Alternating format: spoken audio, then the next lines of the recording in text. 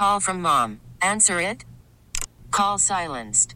Instacart knows nothing gets between you and the game. That's why they make ordering from your couch easy.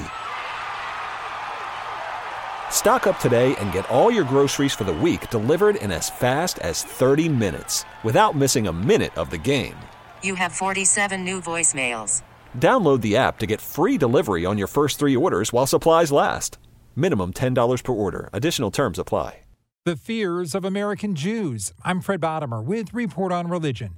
Senate Majority Leader Chuck Schumer is speaking out after the October 7th Hamas terror attack in Israel. I want to describe the fears and anxieties of many Jewish Americans right now, particularly after October 7th, who feel there are aspects of the debate around Israel and Gaza that are crossing over into anti-Semitism, rank anti-Semitism, with Jewish people simply being targeted for being Jewish, having nothing to do with Israel. Schumer is the nation's highest-ranking Jewish official. In some cases, people even celebrated what happened, describing it as the deserved fate of, quote, colonizers. They're in many cases people that most liberal Jewish Americans felt previously were their ideological fellow travelers. We see and hear things differently from others because we're deeply sensitive to the deprivation and horrors that can follow the targeting of Jewish people. The normalization and exacerbation of this rise in hate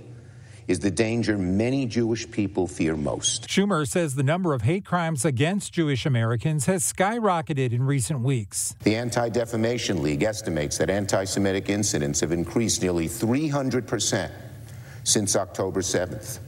The NYPD has recorded a 214% increase in New York City.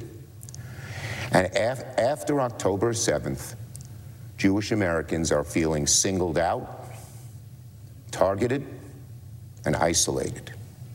In many ways, we feel alone. Senator Schumer is calling on everyone to stand with Jewish Americans and denounce anti-Semitism. With Report on Religion, Fred Bottomer, CBS News.